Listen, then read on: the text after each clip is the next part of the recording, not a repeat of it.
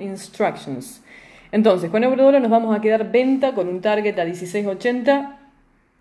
Atención, this is the first target, 1:16.81, before the final target. Remember, basically 1:16.81. We close the sell transaction, and then once it gets through it, we sell from here.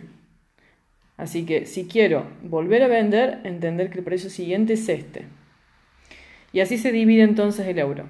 Quedaría esta venta con este target. Después hay un precio de venta por abajo que es 16.76 con un target a 1, 16.67. Okay, so the market basically prices are like this. This is the price, this is the target, this is another sell price, and this is the actual target. Así que se divide en dos. Si todo sale o por algún motivo sube, pues hay que cubrirse en 17.06. Alright, so if anything goes south and we need to hedge, the hedge goes for 1:17.06. Basically, the buy stop. Caso contrario, debajo de 1.17, ventas 100%. Alright, below 1.17 euro-dollar, 100% sellers. El dólar CAD particularmente se va a quedar comprado hoy arriba de 1.30.50 con un intervalo que corresponde hasta la zona de 30.90, 30.89. Pero hay que tener precaución porque está muy cerca de 30.50. Y si queda por abajo de 30.50, miren toda la liquidación que hay del dólar CAD en la zona. Es decir, no es menor que si no respeta el 30.50 tenemos toda esta caída. Con lo cual vamos a tener precaución. Puede caer a 30.50, pero no quedar por abajo de 30.50. ¿Okay? El intervalo de compra está muy bueno. Se está quedando comprado hoy el dólar CAD, pero no hay que confiarse demasiado. ¿Okay? Hay que prestar atención a este precio. Si veo que queda por abajo este precio, esa compra hay que resignarla por completo. Okay? So, dollar Canadian, it will be done for buyers today. It's keeping above the 30.50, and the market range goes up to 1:30.89.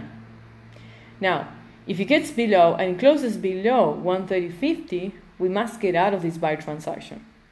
It can get down to that price to touch the price and everything, but it cannot be below it, because that means the market is getting out of the dollar and it's going to drop to the 1:30 level, and we're not going to allow that.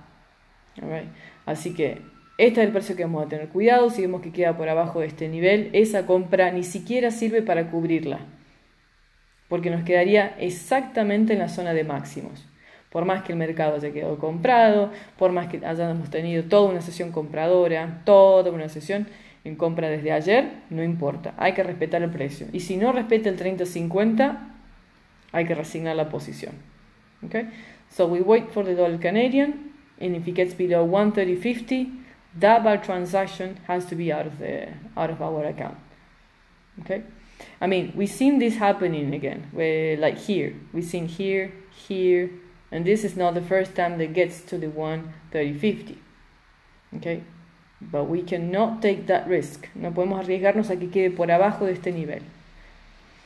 En lo que es la libra, se mantiene venta, va a quedar vendido por el día, se va a demorar un poco en llegar a los niveles target, pero sí mantenemos la venta. Esto es hasta 31,11, 31,10 y puede caer hasta 30,90. So the pound dollar, not a problem with the sell transactions. The market range that we're going after is towards the 131.11, and it can drop even more than that, down to 131 and 130.90.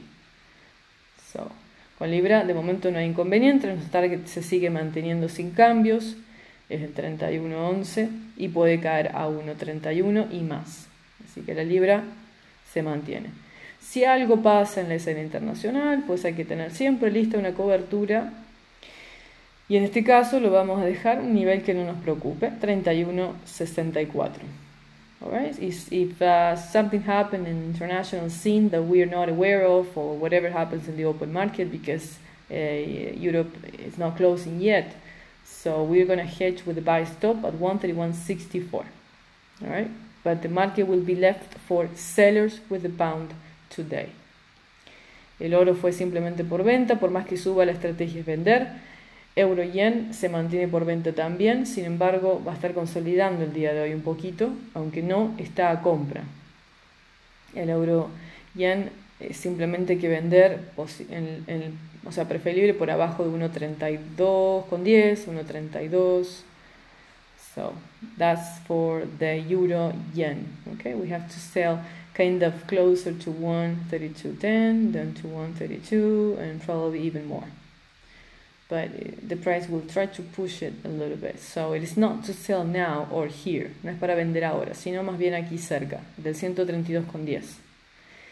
¿Y qué nos queda? Bueno, eso ha sido todo. El dólar yen no lo operamos. Está en la zona de máximos, en el 113. Preferencia de compra. Ahí cerró el dólar CAD y cerró justito, al 30.51. So dollar Canadian closed right on the price that we need. But you know, we're not going to relax on the dollar Canadian. We have to pay attention to it.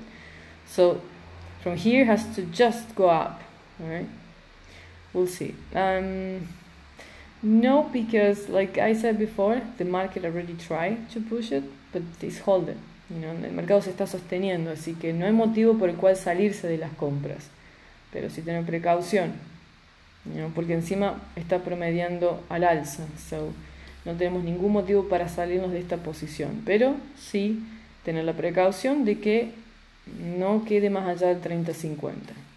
We just gotta be, you know, conscious that dollar Canadian cannot be that far from the 130.50. If I see that it's too dangerous, I'm going to let you guys know on the chat, on Telegram. Si veo que se pone un poco riesgoso, les aviso por Telegram y esa posición se sale. Bien, mantengamos entonces venta en la libra de momento, ahí venta en euro. Euro-yen de momento no vamos a entrar, pero posiblemente de una venta. Y el dólar CAD con mucha precaución, vamos a tratar esa compra de mantenerla hasta que sea propicio mantenerla. Okay? So I'll see you guys tomorrow live and we'll continue over Telegram for the rest of the day. That's right. You have a great rest of the day. Please get your Telegram. All right.